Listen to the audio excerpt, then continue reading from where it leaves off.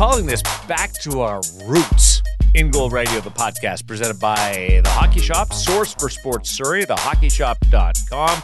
Today, we are going to chat with Hunter Miska in our feature interview brought to you by Sense Arena, and our gear segment, made possible by The Hockey Shop, is the True Hazardous Stick. But why we're going back to our roots is Darren Millard in Vegas, David Hutchison on the island, and Kevin Woodley in his car. Welcome back to the car as things start to roll in our various lives a little bit more, and we will do anything to bring you a podcast episode. Right, Woody? Yeah, the only thing missing from that first episode is Roberto Luongo sitting next to me in the car. Can you make that happen? I'm not sure we can pull that off right now. We're about as far as you can be away and still be on the continent of North America. But you're right. I tell you what, Roberto doesn't do podcasts anymore. I've asked, but with the Hall of Fame induction coming, I might have to pull a favor here and see if we can get Lou back on the podcast. You are right. You are a long way from Lou. The only other place that's kind of further would be where Jeremy Swayman is from, up there in Alaska. But across the continent, it is perfect. But Hutch, we got to get back. We got to do a three-way car. Like nobody in the same car, but we got to get out to our sleds and record something and find out which vehicle has the best acoustics for a podcast. I'm guessing Woody's beautiful Audi. Yeah, I am too. I don't think my teeny little Prius is going to pull it off, but sounds like a lot of fun. Let's make it happen. I don't know about acoustics, but I got the massage seat going right now, so I'm getting a massage while we speak. It's beautiful. Well, if Woody's battery runs out during this, that's going to be one vote for the Prius and its battery and its ability to function. Hey, we've got rookie camps underway, so that's outstanding. Getting to see so many of the different prospects in and around the National Hockey League. Some new gear on different players is rolling out. We've got some masks that are coming out. I was part of the NHL's North American Media Tour, which was held in Vegas this year, and that was a lot of fun in the sense that I got to chat with a few goaltenders. Something came up with Andrei Vasilevsky with a mask, guys. He's not changing his mask design, because he wants it to be like Brodeur's or Ed Belfour's or along Cujo's. He wants it to be iconic. He doesn't like people just switching up the artwork randomly and having different presentations. He's going to go maybe a slight tweaks, but he's going to go with the same design. I was going to say, I thought I just saw something for him from his painter that was a little bit different. So maybe a little tweak or two, but he told me he's going to be consistent for the end of time. Well, at least this year and the last couple. I like it. I like the idea of iconic masks. Too. Yeah, I like the idea. Like Hutch, it's sort of the way he phrased it was, I could look at the mask and I would know the goalie right away because of that mask, who is wearing it, and he's got a point there, Hutch. It sure does. That's the way it used to be. I miss those days when we could look back and know who the goaltender was. Felix Potvin, another one on that list I don't think you mentioned. Right. Was an outstanding one. I feel like I saw somewhere, guys, but I've got the worst memory on the planet. Did he change the color of his cage this year, though?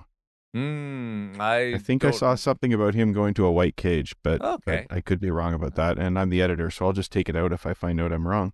I think you're right. I think I saw that. I saw photos of his new mask, and somebody called that out. Maybe Goalie Gear Nerd that pointed out the fact it looked like the color was changing. But, we'll have to wait and see. And speaking of iconic masks, this would have been a hell of a segue to our feature interview, Darren. We're a little early for it, but like Hunter Miska, for those who maybe don't recognize the name from his pro career so far, he's with the Colorado Avalanche last year. Has played NHL games with the Colorado Avalanche. Easy for me to say, Colorado Avalanche. You're like me. You make multi-syllable words into 15-syllable words. I'm still. Speaking of segues, you sound like Cam in the gear segment this week. I'm struggling a little bit still. When you said we were going back to our roots, I thought you were going to make another tooth joke there, Darren. No, but listen, back to our roots and Hutch's roots and Ingol Mag's roots with the mask painting. Of course, Hunter Miska's dad is Todd Miska. you talk about iconic masks. He painted a few in the day. Remember Nabokov? I think a Kiprasov. Oh, yeah. There's so many other ones he talks about is about getting to meet Manny Fernandez and him being an inspiration growing up in Minnesota. So I can't wait to get to that one. It's a mix of sort of where Hunter's at, where his career's gone, where he's at now, and what he's up to, but as well, sort of a guy who, grew up not just around the game, but around some of the greats of the game through the relationships that his dad built as a painter. So I can't wait to get into that when we get into the feature interview. One of the first people I interviewed when we started In Goal, I think this was the pre-Woody version, was Todd Miska, who was really generous with his time. And I'm going to have to see if I can dig up the audio on that and maybe get it reposted, guys. One of the things about Iconic, guys, was that there was a time you could have a pretty good idea who the painter was based on the style of the mask. So a little trivia question, maybe we won't answer it until next week. What's special about every Miska mask, or pretty much every Miska mask, that lets you know that he's the painter? And I don't mean signature, right something. Yeah, go for it. Skull? No. Okay. There were a lot of skull and skeletons on those masks, but I think that was just the sure, era. Right? The Kipper one was Nabby. Yeah, but no, something more just peculiar to the style. So can I guess again? Nothing of it. Yep. Signature.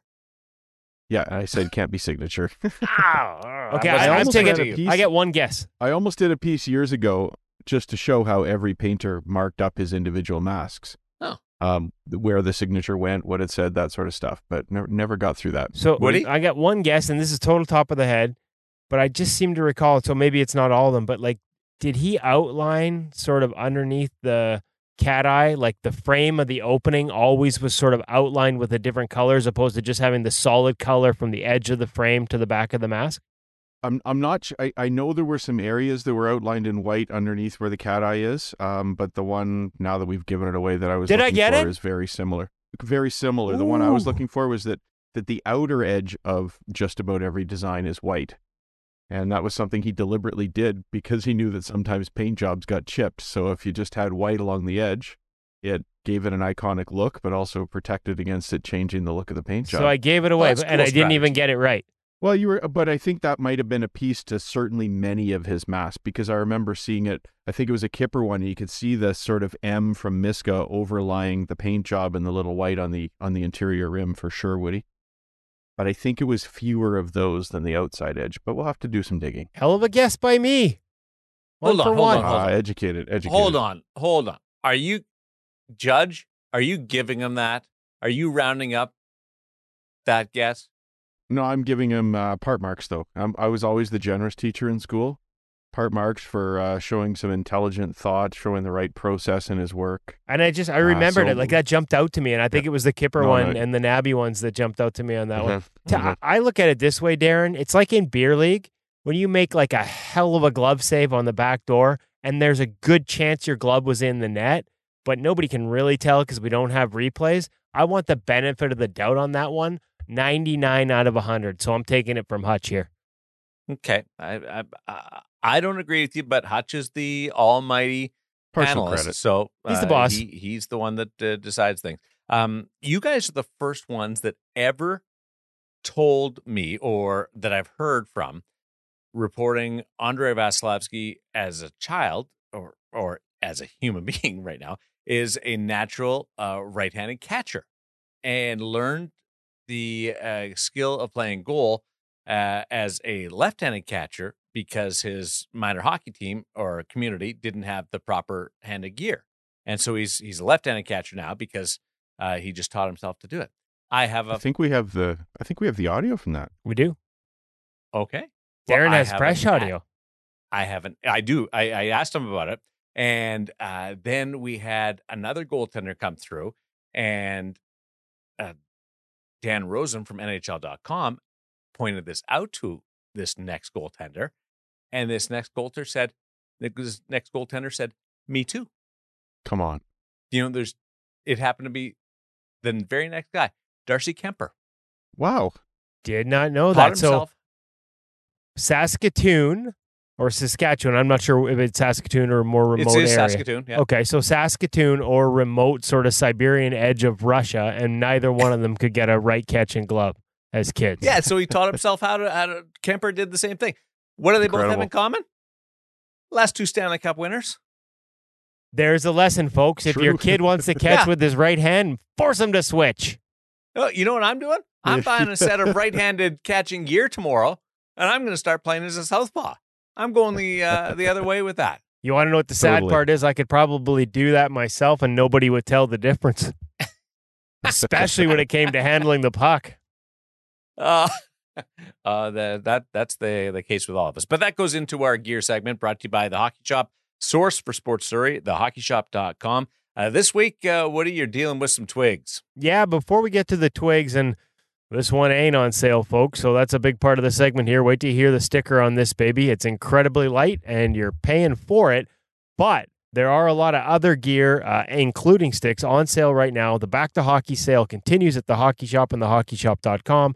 20 to 50% off a number of items, a lot of like entire lines, past lines. If you're still looking, you don't need the latest gear. You know, you can do without the Bauer Mach because you like the ultrasonic.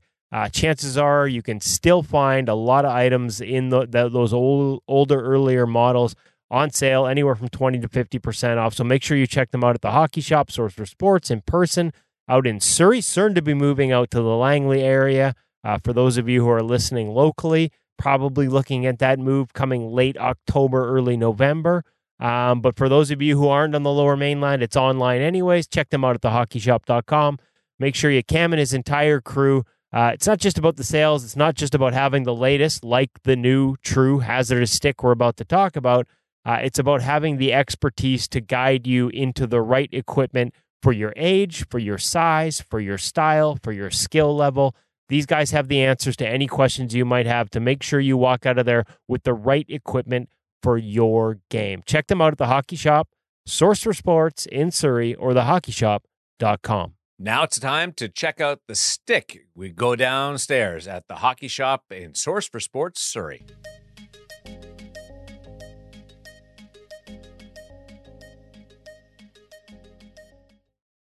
Welcome back to the Hockey Shop, Source for Sports. We're down here in Goalie Utopia with Cam Matwiv.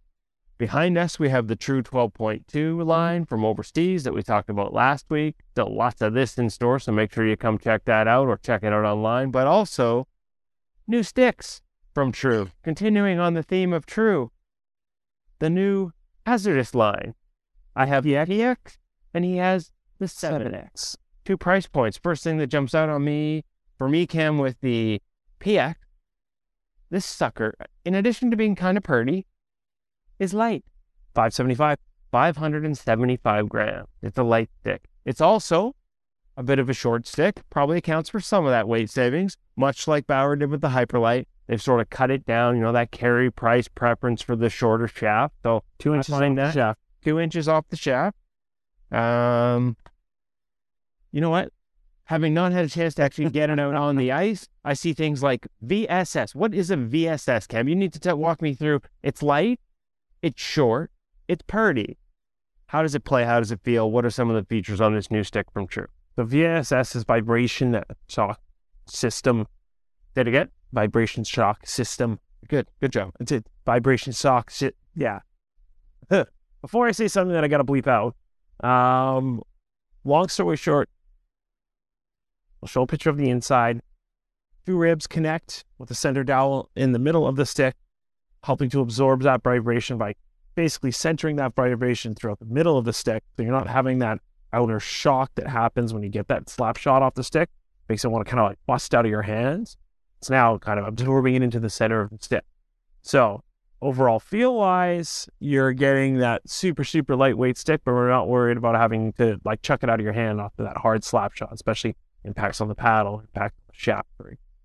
The geometry of the actual stick itself is very, very similar to your older A-series sticks from True as well. So in terms of general feel-wise, again, if you like those sticks, this should be an easy transition for you.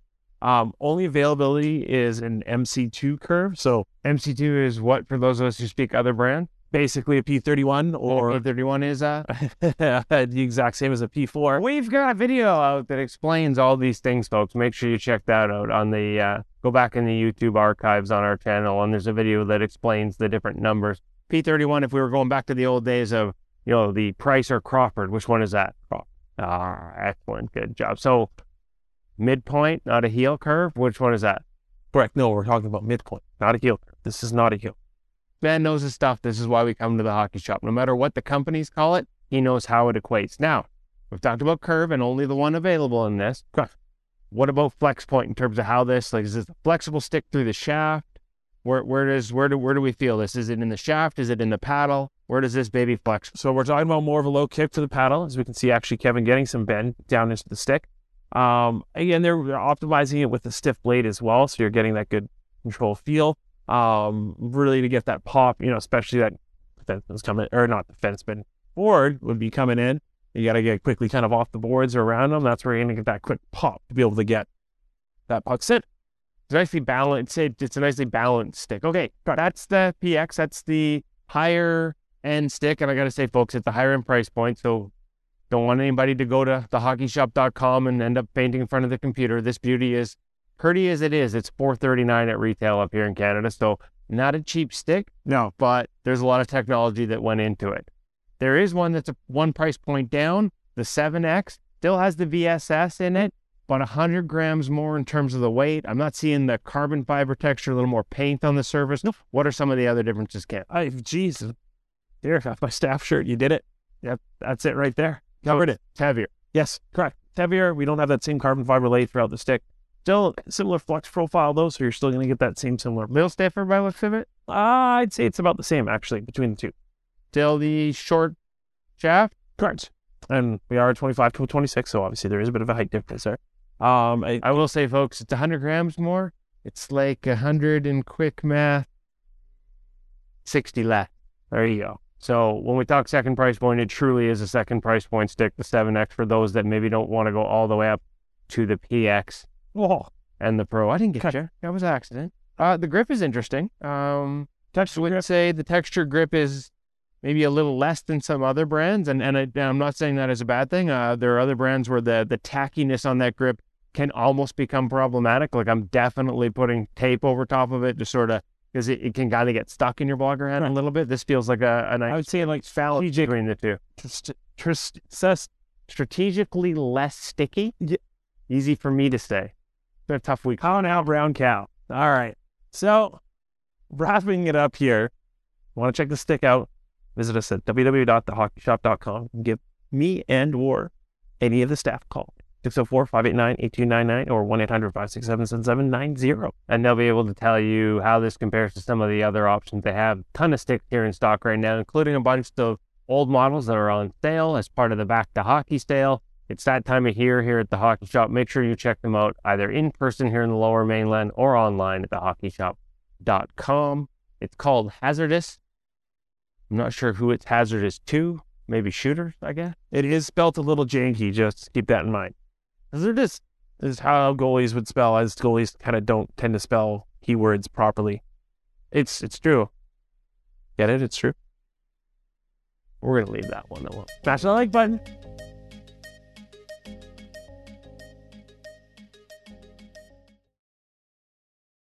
Amazing that it's that light. Were you using the stick, Woody, to poke him during that conversation? Because you had him rattled at times. Cam kind of spooks easy a little bit there, so I think maybe just the fact that I was holding a $439 stick, given my klutziness, he was worried I was going to drop it, scuff it, break it, something like that. It's a pretty stick, boys. It's a pretty stick, and it is notably light at 475 grams. We talked about the technology and the handle. Haven't had a chance to sort of take pucks off it or feel it. I'd be curious to see what it's like. If anybody's out there that's got any feedback, remember, you can watch the gear segment on your YouTube channels, on IGTV. Hit us up in the comments. Let us know if the feel that they're trying to achieve has really been achieved with this stick. I know in some of the earlier True models, there's they were heavier. and a little they just sort of lack some of the feel from some of the brands that have been in the industry a little longer when it comes to making sticks, the Bauers and the CCMs. But that said, like True and True Temper, like this is one of the leading companies when it comes to golf shafts and golf shaft technology. So you knew it was only a matter of time before they figure it out. They've clearly taken some strides here. And if you can get past the sticker shock, it sounds like some strides in a real positive direction. Certainly weight is notable. We talked about the shorter shaft. I'm not sure how much that contributes to the weight. Obviously, you're cutting a little weight when you're cutting off the top of the shaft. I know being in meetings at CCM, that was one of the things they talked about. They left the shaft longer on the rack so that if goalies actually want to cut it down, they can. But for goalies that want a longer shaft, it's there for them. But of course, that adds weight. When you're talking about off the rack weight, that adds some weight. So listen, it's an incredibly light stick. It's a really pretty looking stick. And if you've got any feedback on it, because we haven't been able to take it on the ice, let us know how you like the feel. I'd be curious how much more you can shoot the puck, like get on that puck and zip it around, Hutch. Just with change in weight? Yeah. Does it add to it? Isn't it more flex than weight to me on shooting the puck? Flex and feel? It would be. But I can't shoot the puck, so I'll have to ask somebody who knows how to shoot the puck. I can't see the weight. For me, it would actually be where it flexes and how much it flexes that would make the biggest difference. And being so weak, I can't quite get the leverage on one of the shorter sticks. But to each his own. That's just I can't get around that weight though. That overall weight, it wouldn't even feel like you're holding anything. No. Well, I'm gonna have to check here. I'm gonna have to check, and maybe we'll have to edit this back in. But like, as excited as we are, because it's an incredibly light stick at 575 grams. If I'm not mistaken, the new mock stick comes in at a similar number. 600. Yeah, 600. So there you Just go. checked it on the Bauer website. There you go. So 25 grams. Yeah, and then 595 on the Hyperlight, which is their shorter shafted stick. So there you go. So you're looking basically this is the lightest stick on the market. Yeah. And if that's the stick that makes you shoot the puck better or get across and make a stick save, it's definitely worth it. But we gotta be. I say this all the time. You gotta be approaching the maximum amount that you can sacrifice to actually make a twig and put it in your hand. But are you talking about weight or how light my wallet's going to be after I buy it? Both. I put it on credit. You're fine. But I know why Cam would be hesitant to make you handle it. That's like for retailers. I just don't know how much you can stock a bunch of those things. Well, hey. I'd be cringing just watching Woody in the video testing the flex on the stick, because what happens if it just breaks on him? Yeah. I think Cam was probably cringing there. I don't blame him with that. Hey, listen, our feature. It's a warm-up stick for me, that one. No, that's your game stick. You use the cheaper one you use for the warm-up, no? Not until I get used to it. I got to dial it in a little bit here. Okay. Fair enough. I need to get you an appointment with somebody if that's the case. We gotta talk this through on a couch. I'm a big roller. Right. I can buy the big sticks for my warm-up stick. I fancy. Roller. That's outstanding. Hey, I thought it was really telling. I mentioned that media tour that the likes of Jeremy Swayman hasn't been in the league very long. He was the Boston Bruins representative at this, which is huge where his career is and is going, what they think of him. So that's outstanding. Jake Ottinger, the Dallas Stars, same thing. Outstanding. You put out that great video. Hutch, do you run the social or does Woody? What were these guys talking about? Like, that was a great post.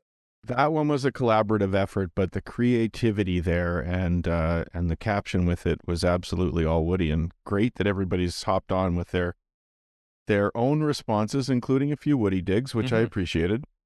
I actually asked them both, because of that post, what are you guys talking about during that? And it was dinner. They were talking about going for dinner. So, yeah. Really? Yeah, that's exactly what it was. Time to get to our feature interview brought to you by Sense Arena VR. This is a great conversation with Hunter Miska. But first, note about Sense Arena. Hutch. our friends at Sense Arena did so well with the recent promotion that they had, sort of a back to hockey promotion for Sense Arena, that they've extended it for another couple of weeks. So you've got probably one last chance here to hop in. If you're interested in trying Sense Arena, and you've heard all about it on the show here over and over again, just one of the greatest off-ice training tools that you could have, hop over there now and you can get it for just about half price. If you purchase the annual subscription, use the magic code IGM50, you can grab Sense Arena for just about half off now and add it to your toolkit to become a better goaltender pretty much right away, Darren. What's that promo code? So IGM, like in goal mag, right. 50. Yeah, and you'll be getting just about 50% off, and you can just hop in there and do all that fantastic Sense Arena training that we know junior and pro goaltenders are using to become better. And if you're looking to make that next team, if you're looking to just have a whole lot more fun with your game as well, encourage you to check out Sense Arena and give it a try. I'm being able to do it at any time that works for you, and don't have to get dressed. You don't have to drive to the rink. You don't have to get all suited up. It's all right there at your fingertips or right in front of your eyes through IGM50, the promo code, and Sense Arena VR. Time to our feature interview. Here is Kevin Woodley with Hunter Miska.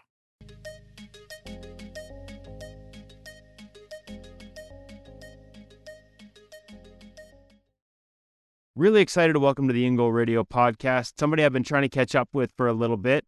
Pass couldn't quite cross in the American League last year, despite I was hoping to do it. But Hunter Miska, really happy to have you on the show. We catch up to you now from Germany, where you're playing for the Straubing Tigers.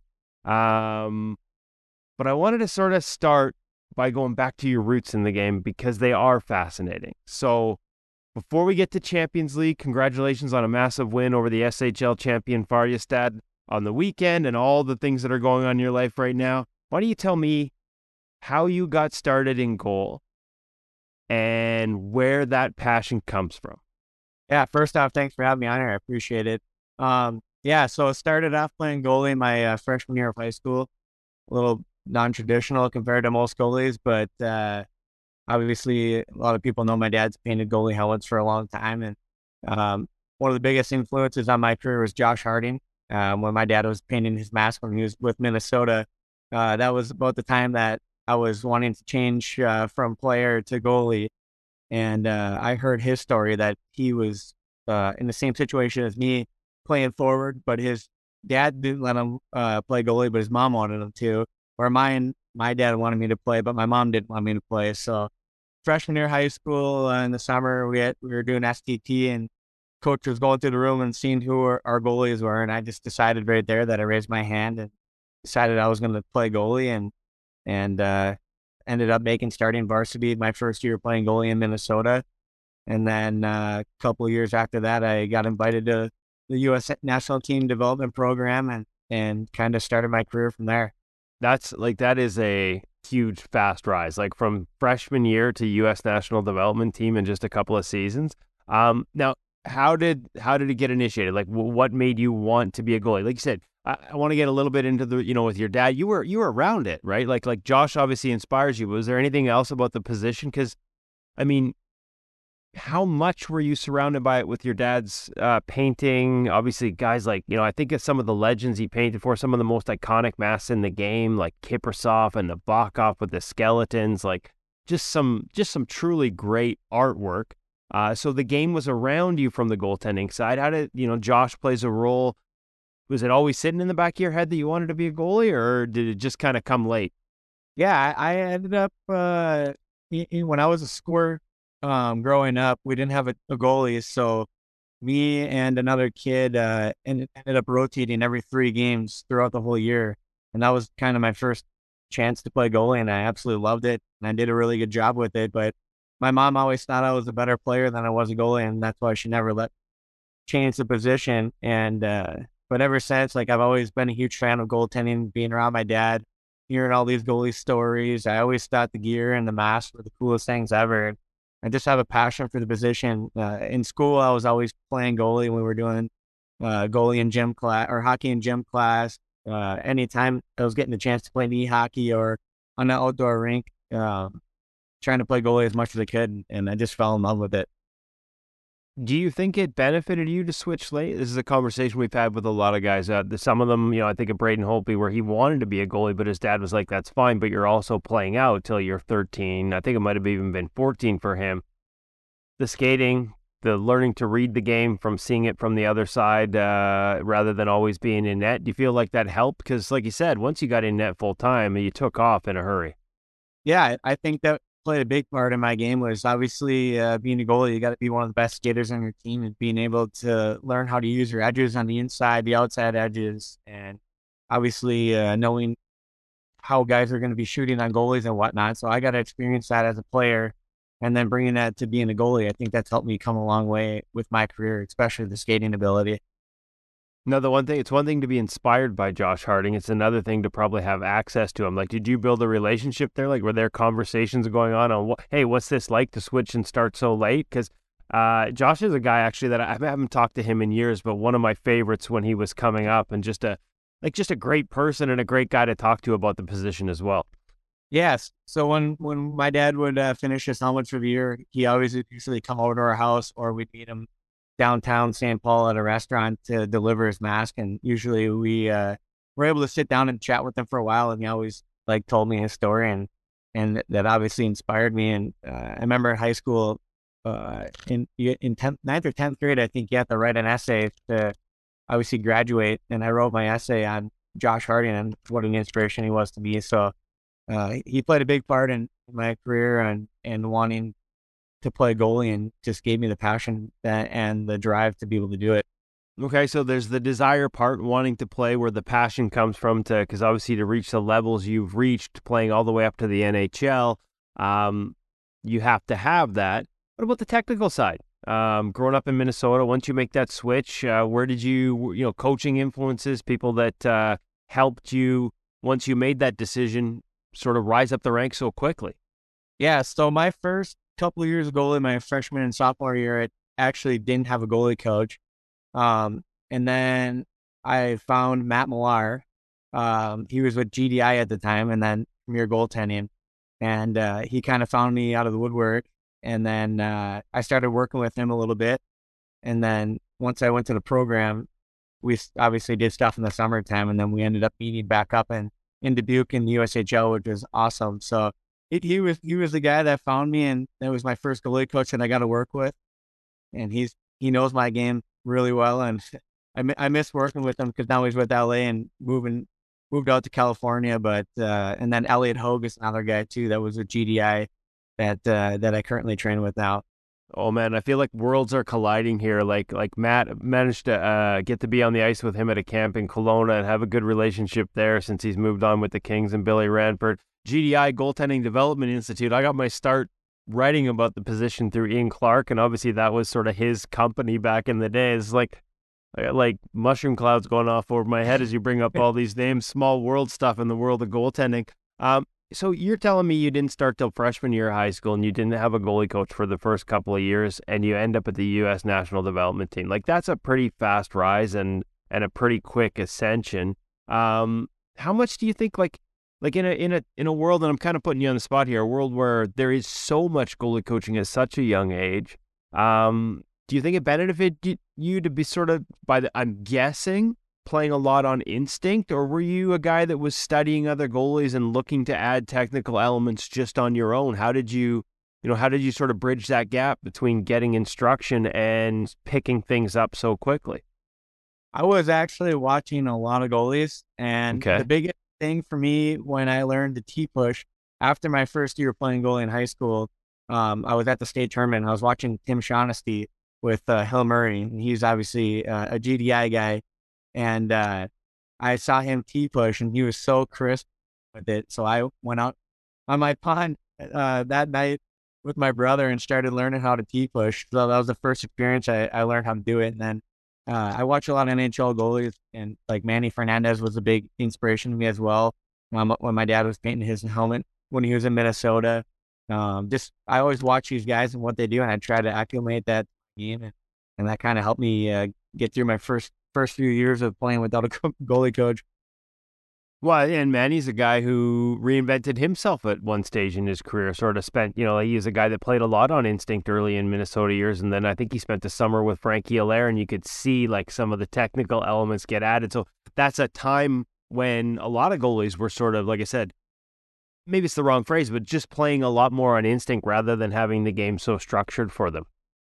Yeah, I think it's a good thing to be able to do that, and just keeping your options open with goalie coaches too, working with multiple guys and not just a certain guy. So like in the summertime, I work with Dave Rogalski and Elliot Hogue, so I got two different inputs on my game.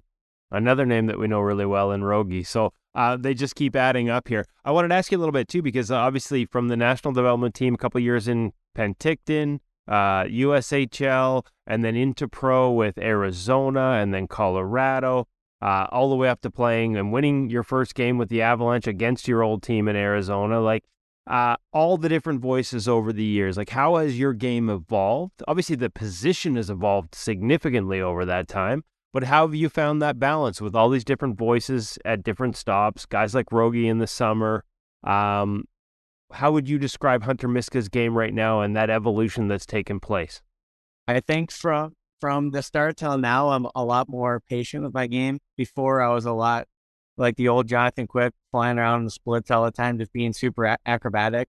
I didn't lose that part of my game, but I only try to do it in certain situations when the game gets a little more scrambly. But I've been trying to simplify my game, stand on my feet more, reading the plays better, and not just relying on athletic saves all the time, just simplifying and making the game easy and saving energy.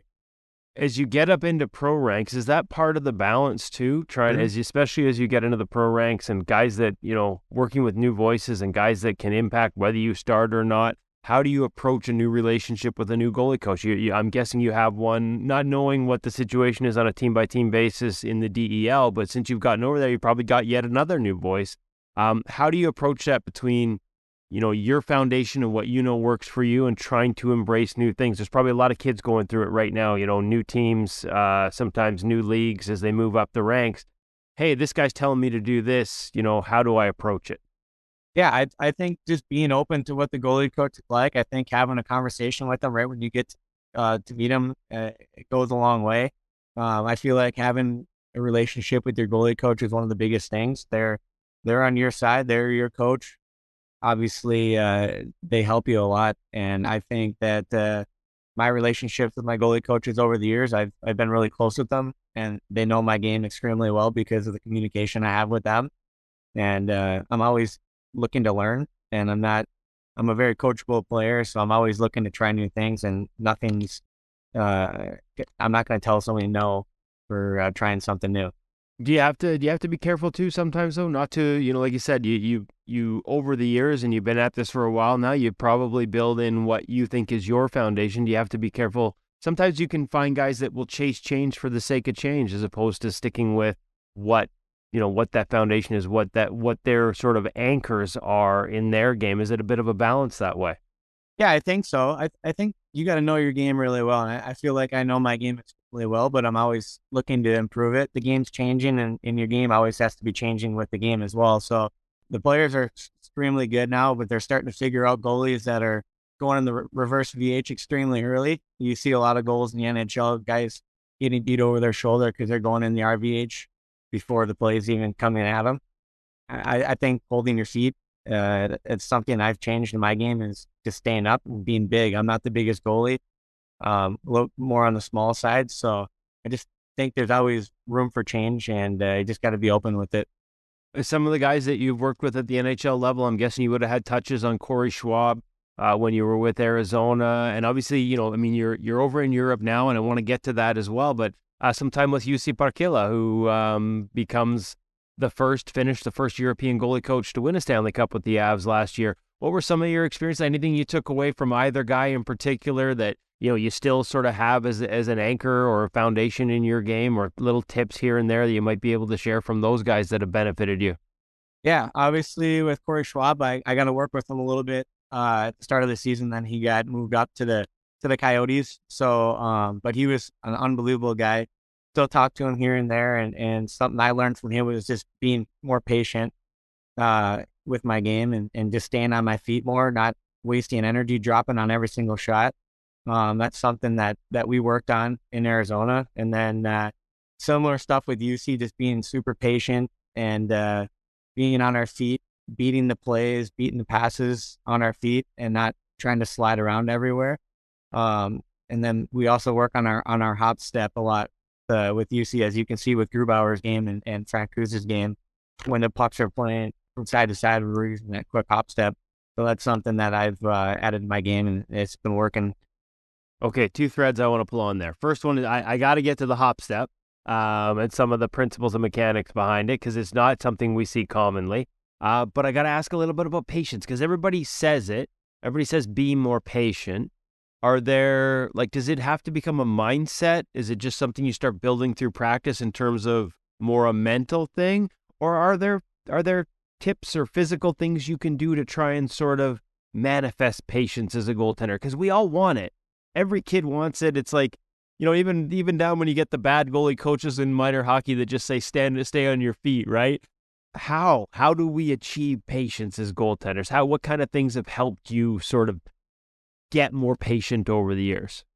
I think for me, and just my personal experience, just practice habits and taking every practice as if it's a game. And I use that to my advantage. And I think just trying to hold my feet as long as I can before, like when the guy's releasing the puck. I know early on in my career when I was with Johnny Elkin, we were always talking about me dropping before the guy's shooting the puck, where now I'm dropping as the puck's getting shot at me. So I think that's a huge thing with being patient. These shooters are so good, they can put the puck wherever they want nowadays. So we want to be the one reacting to them not reacting to us making the first play. So just sort of holding through the release a little longer and not sort of committing down as your sort of principal movement prematurely. Yeah, exactly. But it obviously comes with practice. It doesn't just come overnight. And right. I've been working very hard at it the last couple of years.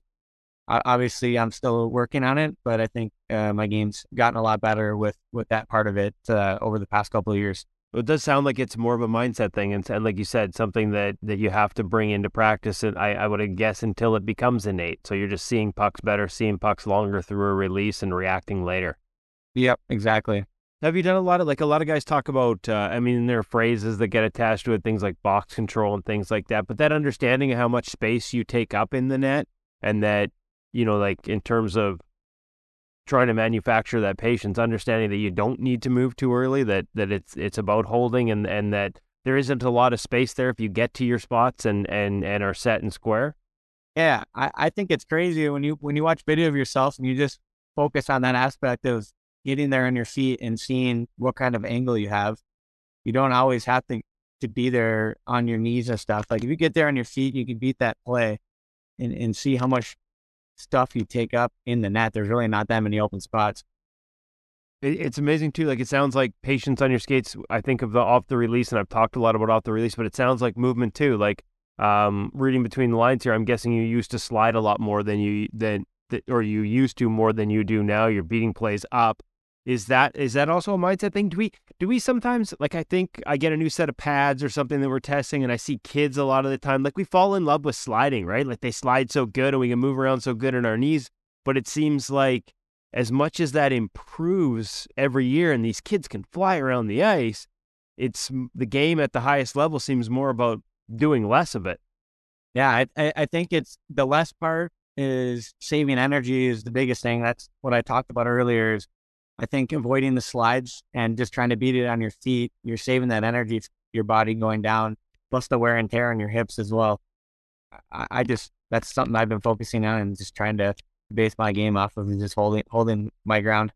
Okay, so talk to me now about the hop step. Where does that come into? I mean, we're talking about beating plays on your feet and beating them upright on your skates. Like rather than a T push, rather than a shuffle, the hop step's kind of like I guess an aggressive shuffle on a bigger lateral move. Walk me through the evolution of learning that and how it fits into your game and what situations you like it for. Yeah, I feel like I've kind of have done it my whole career because the first couple of years when I played goalie, I didn't know what a T push was. So I always kind of hopped trees. So that's something that I've always used in my game, but I never focused on it as much as I did when I was working with UC. certain plays, like pucks getting passed laterally from top of circles over, I think is something that we worked on a lot. And then obviously when the puck's at the point, going D to D or D to a player on top of circles, I'm using that as much as I can. I like my feet square in the shooter at all time. I feel like when I'm opening up in a T push, I'm rotating my shoulders a little bit, where if I can keep both my feet straight at all times, I'm squaring that guy, and I feel like I'm in more of an athletic stance, being in the hop step, because I'm not up too straight, I'm not too low. I'm in a comfortable stance where my knees are a little bent, where I can react at whatever happens. And as you said, if you're keeping your skates sort of square to the guy, like the one thing about a T-push is there's an open and a closed portion of it with the lead skate. So if that puck hits something or you've got to go back the other way, you got to close that angle on that skate before you can reverse directions. I'm guessing with a hop step, because you keep, much like a shuffle, because you're keeping your skates sort of square to the play, it's a little easier to go change directions a little bit. Yeah, I think so. I think it's a good play for up high. I think it's a little more difficult when the puck's getting lower, just because when you're bringing your head up a little bit, it kind of throws you off the play a little bit and tight. But I think it's a very smart goalie play, and I think UC's been using it to the advantage for the Colorado goalies, and it's been working extremely well. Any guys give him the stink eye when he first introduced it? For you, it was, well, we don't want to name names, but for you, you said it was natural because, like you said, not knowing the T pushes early. But I'm guessing there's a lot of guys that would see that for the first time and be like, what the heck are we doing here? Yeah, I think some guys maybe, but seeing Francouz do it and Gruby, obviously they see the good in it, and I still see them do it in their game. And Gruby's obviously not working with UC anymore, obviously with being in Seattle, but he still uses it in his game as well. Okay, transition to pro. It's one of the biggest jumps we've heard. For you, it's from University of Minnesota Duluth, straight up into the American League. I've talked to goalies. It doesn't matter where they come from. I always hear that that's the toughest jump, first year pro and transitioning to pro. What was it like for you? What were some of the biggest adjustments? And then on a year-by-year basis, because you had immediate success, was it, what was that transition like? What was that evolution like? Yeah, it was different. Obviously, going from college to pro, you're playing with older, more mature guys. A lot of the guys are playing the game for a long time, and it's fast. And then, like I said before, guys being able to shoot wherever they want. Right. And that's the part of me being more patient in my game. And then another thing is the net front, and guys having the hand-eye coordination to be able to tip pucks. That was something I really noticed at pro level compared to college. But obviously the game's changing at both levels. They're always getting better. So I think college was a really good preparation. Before I turned pro, just getting all the reps and the action from that league really prepared me. And then start with Tucson. You got into a game with Arizona, but didn't get a start. And then you go to Colorado and you get an opportunity in a couple seasons ago, 2020-21. With the Avs, and you get your first win, and it's against the Arizona Coyotes. Does it mean any more, or does it? I mean, at that point, you're in the NHL. It doesn't matter that it comes against your old team. What do you remember about that day, about those moments, about that first win? Yeah, it was unbelievable. Obviously, I was hoping to get it sooner. It would have been nice to get it in Minnesota, my hometown, against the Wild, but getting it against the Coyotes was a pretty good feeling. The whole day was unreal. Just being back in Arizona and seeing everybody that I played with and this coaching staff, and seeing Corey Schwab on the bench too was pretty awesome. But it was a surreal feeling getting my first win in the NHL. It's obviously something you dream of as a kid. And obviously when I was a kid, I didn't know if I was going to be playing goalie or forward, but it was unreal. I can't even describe how good of a feeling it was. So was the dream, did you envision stopping pucks, or was your first NHL dream scoring goals? I guess it would have been scoring goals, hey? I don't know. I've always wanted to play goalie when I was young. Obviously, like I said before, my mom never let me play goalie, but my dream was always to play goalie. I didn't know if I was ever going to be in the NHL or what, but once I started playing the position, I knew I had an opportunity to play at a high level. I didn't know if I was ever going to get to the NHL, but I feel like my passion and the work ethic I have got me to that spot. It's a league that it's tough to stay in. So you've been in the American League a little bit back and forth, had some success in the American Hockey League, and then after this year, you decide to come over to Germany. Walk me through that step. There's only so many chairs. That game of musical chairs can be tough at times. The decision to head over to Germany and Straubing and the opportunity that you've got there. I mean, big stage with the Champions League game this weekend, playing against one of the top teams in the SHL. Like, what's it been like? What's the transition been like? What was the thought process there? Yeah, it's been awesome so far. For me, coming over was not an easy decision. Obviously, I wanted to stay over and try to keep pursuing an NHL career, but like you said before, there's not a lot of job openings there, and I felt like this opportunity over here was wide open for me to come over, and I knew they had a great team here, and I want to play a lot of games and prove that I can still play at an elite level, and the opportunity was great, so I made the decision to come over here and take both feet and come over and make the most out of it. And so far, it's been unbelievable experience. We have a great group of guys, great coaching staff. Everybody's been super welcoming here, and we have a lot of North Americans on this team, so it feels very homey for me. And the Champions League is a super cool experience, being able to play other countries, being able to travel to other countries and see the different game styles. The biggest transition was obviously playing on the Olympic sheet of ice compared to the NHL size, so I had to work on my angles the first few weeks of being over here, but I feel like I've adjusted well so far. I'm really looking forward to regular season starting here this weekend.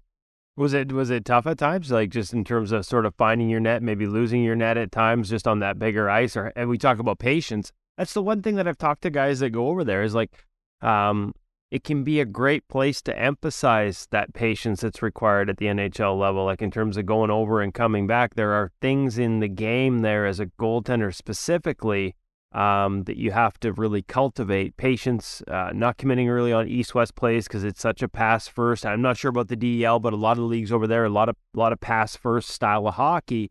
Do you look at that like, hey, like these are things in my game that whether I'm playing here and having success or hoping to get back are going to translate? Yeah, especially the passing plays and being on your feet as much as you can. It's a bigger ice sheet, so obviously these guys are trying to use that to their advantage. So it's a lot more movement for us as goaltenders trying to get to our spots. But I feel like I've adjusted well, maybe playing a little bit deeper at times so I can get to my spot for a longer play. But yeah, it's been a crazy transition just with the ice, trying to figure it out. But I feel like it's been good so far. Okay, I want to wrap this up by going back to where we started. We talked a little bit about your dad and the exposure you had to NHL goaltenders. Like I said, I'm a huge fan of his work and his the masks he used to paint. Gear, where's gear fit in all this for you? You talked about being a fan of it and loving the gear growing up. Like, where are you at with the gear right now? It's changed over the years. The designs now, and did I read that you do paint your own masks as well as part of this? Like you've started painting as well? I have painted my own mask when I was in juniors. Okay.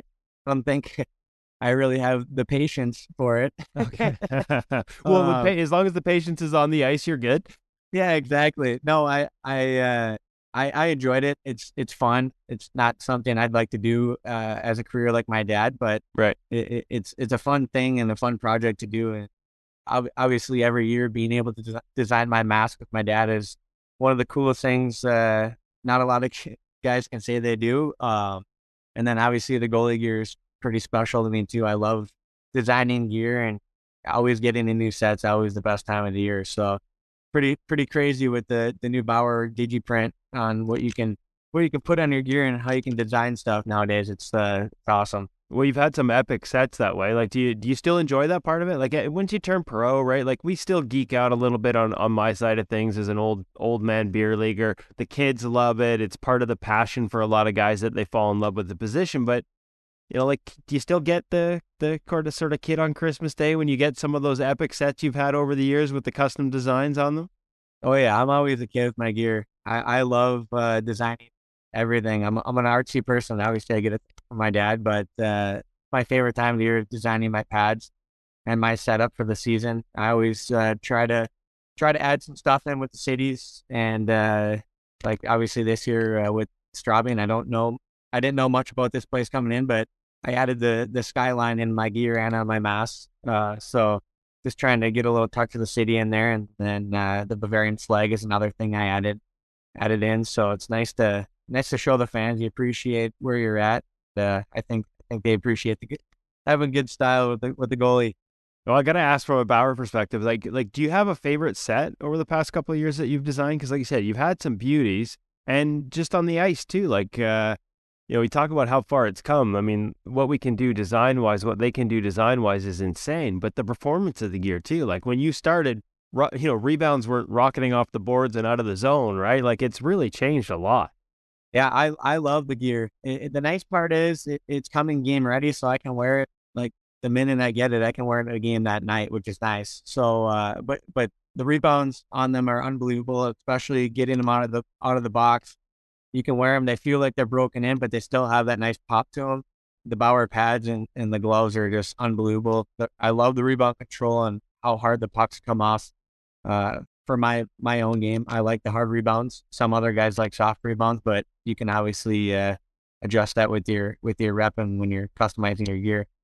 And what I gotta ask is, everything's sort of skin different. What can you tell us what you're in now? What kind of, like, everybody's geeking out on gear? We might as well go all the way. What are you in, a mock right now, or did you stick with a Hyperlite? Or are you a little blend of both? That's the one thing about pro. You guys get to tinker a little bit. Honestly, I have no idea what I'm in. I think I'm wearing a ultrasonic goalie pad. Yep. So a little steeper, stiffer boot. Yeah, and then obviously the block or the glove. I have a unique glove. I've worn that Von Kipper spec glove my whole career, and then when I switched to Bauer, I wanted something similar. So we took Lundqvist gloves and adjusted that a little bit to make it feel like what I like. And still a 2-piece cuff, if I'm not mistaken, right? Yep, still a 2-piece. And then I've loved it ever since I've gotten it. I've loved it so far. And then the blocker, I'm not sure what it is, but I like it. I'll have a look. I fall behind a little bit, but I'll just go on the internet and someone will tell me exactly what model blocker it is. I'll know exactly what year and what generation. And that's kind of been the beauty, though. Like, as Bauer's evolved the line, there's become more options. Some guys, they find one they stick with. Some guys, they always want to try the latest new thing. Some guys, it's a blend. Like, for all the evolution of their equipment, more and more, you guys at the pro level especially, and people that order the full custom pro, have those options, right? Like, it's not just that, like that first Odin pad, you got that and that was it. There's been a really nice evolution there. I like it. Yeah, I agree. We're very fortunate to be able to have that option. Okay, and last one, you said you design masks with your dad still. What's that like to get to do that? As a kid who used to grow up and watch some of these iconic masks come through his shop, and I'm guessing probably you mentioned meeting Josh. I'm guessing you probably got to meet a few other guys along the way growing up. What's that like to get to sit down and go through that process with your dad? 'Cause I don't think he's painting masks generally anymore, but he is for you. Yeah, no, it's obviously very special for me and my dad. It's something that we both obviously love. He's not doing it full time anymore. Ever since he had his cancer when I was in college, he kind of got away from painting just for health reasons and just staying away from the fumes. But he still does mine, luckily, and it's just a time that we both really appreciate every year, getting the opportunity to sit down and design. It's a super cool feeling, and I wouldn't take it for granted. And recovery is going well as well. Like you mentioned, the cancer, everything's he's past it. Everything's going really well right now, I understand. Yep, everything's all good. He's cancer free, and hopefully it stays that way. Well, we wish him well. Like I said, I know there's an entire generation of goalies out there that will remember the masks I'm mentioning, very fondly, like Hall of Fame worthy, iconic stuff. I miss those days when the masks, you knew who it was from the guy. You could see it from the stands, and you knew exactly who it was and who painted it. Just based on that those sort of, like you said, iconic, right? Guys that had the same look and stuck with it. I love those days. Yeah, those are great. I love to see him get back into it. Hopefully, maybe someday down the road he'll do some more. We'd all love to see that, and we'd love to see you back here. But while you're over there, continued success, Hunter. Really appreciate you joining us. And like I said, congratulations on a big win to open the Champions League season. I know you've got the regular season coming up. Just all the best over in Germany, and whether it's here or over there, we wish you all the best, and thank you for taking the time to join us. Yeah, thank you very much. I appreciate you having me on here.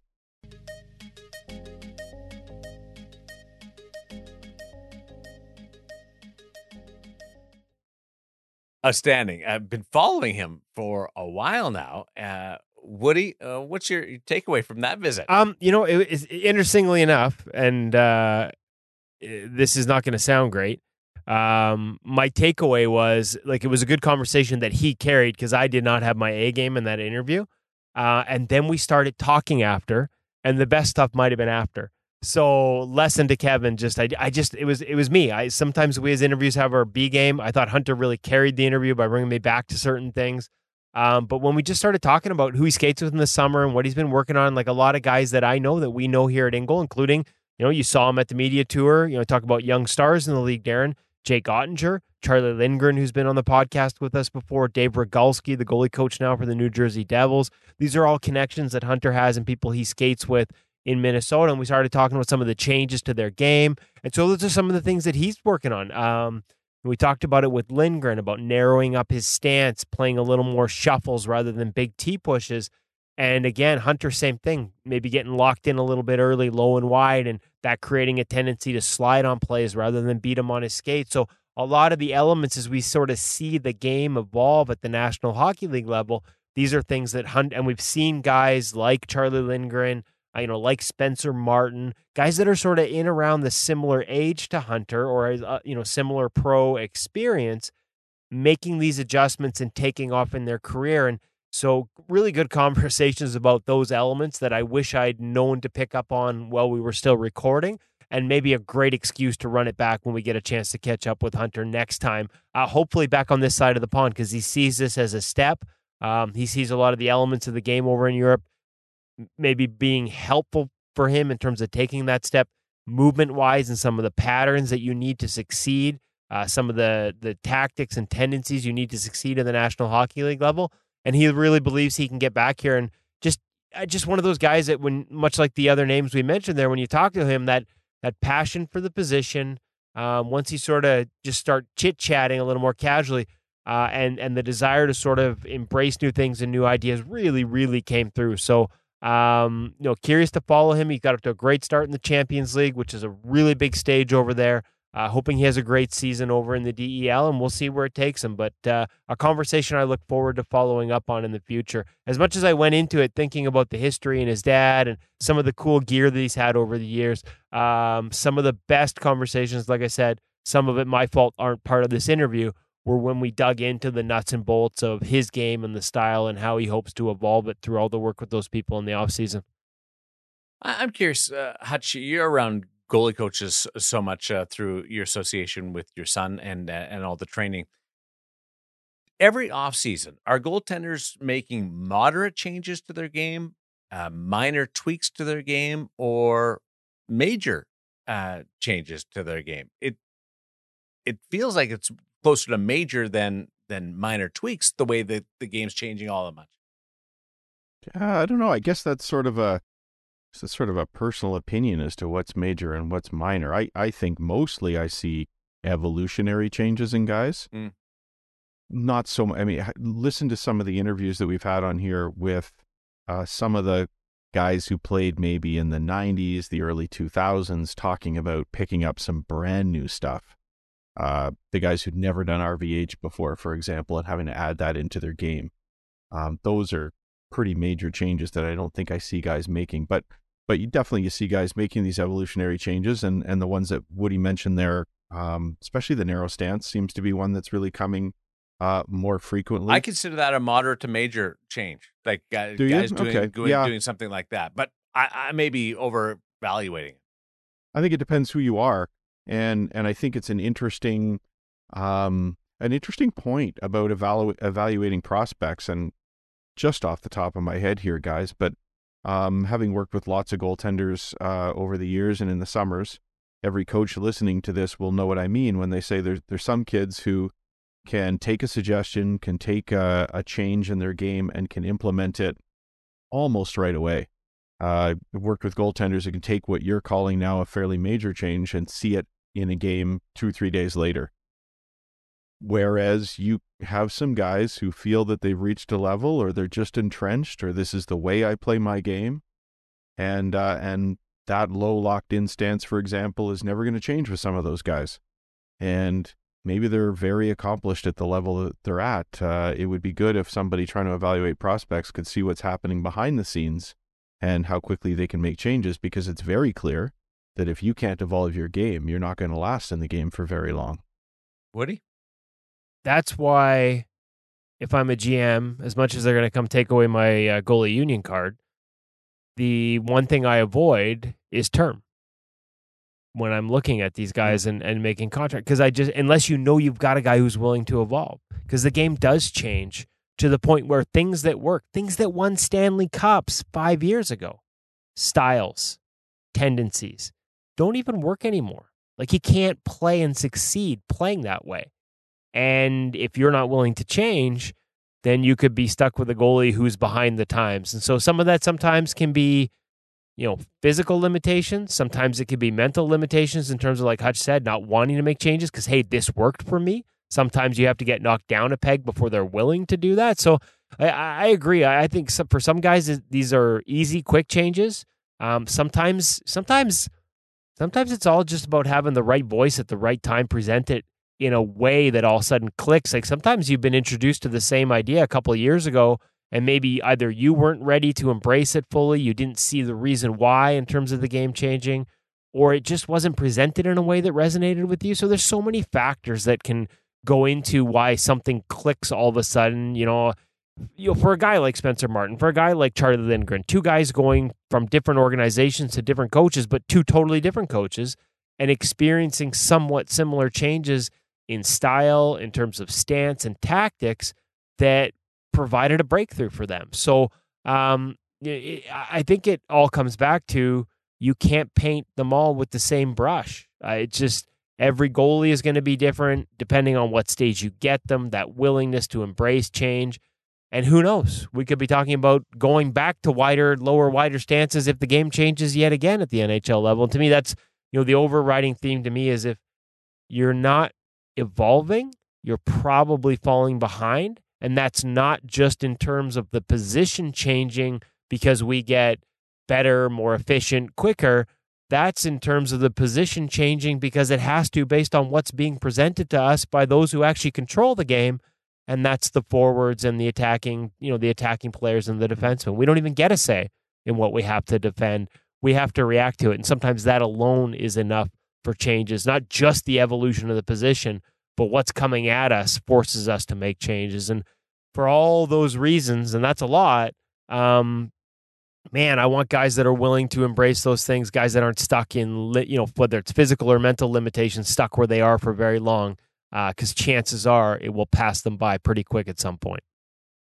Well, the game changing, and it looked like it had changed enough to really pass Jonathan Quick. And then he came back last year and had a really strong year and was their goaltender in the playoffs. I don't know how much he tweaked his game along the way, but it did look like it was going past and then came back. It's interesting that you bring him up, because I was going to make a related point.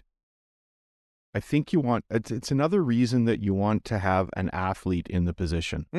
Yeah. And we talked before about playing multiple sports. Maybe you need to, maybe you don't, but you definitely need to be an athlete. And we all know those kids who, whatever sport they play, they pick up the club, they pick up the baseball bat, they start playing football, and they just happen to have a talent at pretty much all of them because they are so athletic. And I'm sure in many cases that's developed through play and so forth as youngsters. But I think an athlete is going to be able to adapt. And I think if we'd had a question, who are the most athletic goaltenders in the National Hockey League, Darren, people would have brought up Jonathan Quick as a really good example. So maybe that's a reason he's able to adapt his game and adapt how he plays.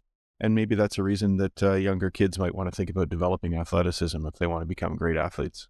I'm disappointed nobody's ever really started teaching to lift their leg a foot 2 feet off the ice and stop at the short side. Like, I guaranteed somebody is. Really? Oh, yes.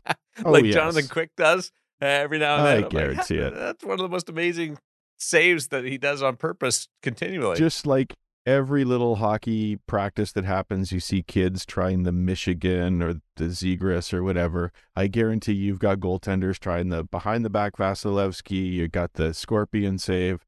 It's all happening all the time.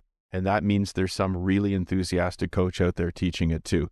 And we might mock a coach for teaching it, but there's a whole lot of importance that I would place on having fun when you're out there. So if that coach is teaching those kids to have fun in practice, good on them. I talked to Zegras. How about desperation? Sorry, Darren, to cut you off, but like that's the other thing too. Yeah, like we focus so much on the technical. Like the amount of times that I watch Ian Clark, who's considered to be one of the true technical, the guys who's moved the game forward technically, as much as anyone, if not more than anyone, at the highest level. Like the amount of time they spend working on like the art and science of desperation saves would probably astonish some people. And he puts his goaltenders in compromised position. And it's not just about, there's some tips and there's some key elements to give yourself the best chance. But within that, there's also, encouraging creativity and the ability to go outside the box and find unique saves in unique moments that he considers a separating skill. So, whether we practice it at whatever level, there's nothing wrong with that. My good friend John Shannon always said, make sure you rehearse your ad-libs. That's exactly what you're doing on that front. On the subject of Trevor Zegras, did talk to him because there's a rumor going around that he's working on something new beyond the Michigan. Now, he was coy, he was guarded, he was deflecting it, but he said he's done a couple of things this summer. He's not sure he's going to work it into a game as more summer skate stuff. The talk of the town, though, is that he scoops the puck up on the rush and carries it and then swings it or swoops the puck at the net or slings the puck at the net. It'd be a forward lacrosse goal. Yeah, exactly like that. And that's the stuff that's going around town right now. Please, God. Please, God, no. You could actually do it. Please, God, no. Please. Because goaltending stuff is hard enough, blocks man. out the release. Like Sensor, we're going to have to call the boys at Sense Arena right away here and get them on it. We need this in the game. We need waist-high releases so we can learn how to read this. Yeah. I don't know whether we'll see it or not, but I'm just giving everybody a heads up that was there was some scuttlebutt about it. And I went to the source. He denied it, but I have a funny feeling that there's a little more to it than what they were letting on. Well, I think if he's going to break it out for the first time in a game, I want it to be the All-Star game and some poor celebrity goalie bugger in net, not the NHL guys. I vote for you, Down Darren. There in Miami. Also, some news about the All-Star game. I won't get into it now, but it does involve alligators. And, remember the shootout or the puck accuracy passing thing at the Bellagio fountains last year in Vegas? They were skipping the pucks in the fountains. They may do one involving pucks and alligators. Real alligators. If you can get one to catch a puck, you win. I don't know, but I don't want to get anywhere near Careful, that. I'm telling you, man. The alligator makes enough save, and some GM's going to want to sign him and give him a vote for the Vezina. Woody, time to go home, okay? Yes. Are you actually going to go home, or are you going to roll the seats back and have No, I've actually got another, my daughter's volleyball tournament continues with the game at 7 p.m., so I will be packing this up out of the car and heading back into UBC's War Memorial Gym to watch her play once again. Okay, leave my tickets at will call. Yes, they're there for you. Your tickets for both you guys. Thanks to Hunter. Thanks to Cam. Thanks to Hutch as well for being our ultimate decider, the panel at the start, and being our beacon, our guiding light through this whole thing. Thanks to you, the listener, as well. Rookie camps underway. When we talk to you next week, main camps will be here. Talk to you then on In Goal Radio, the podcast.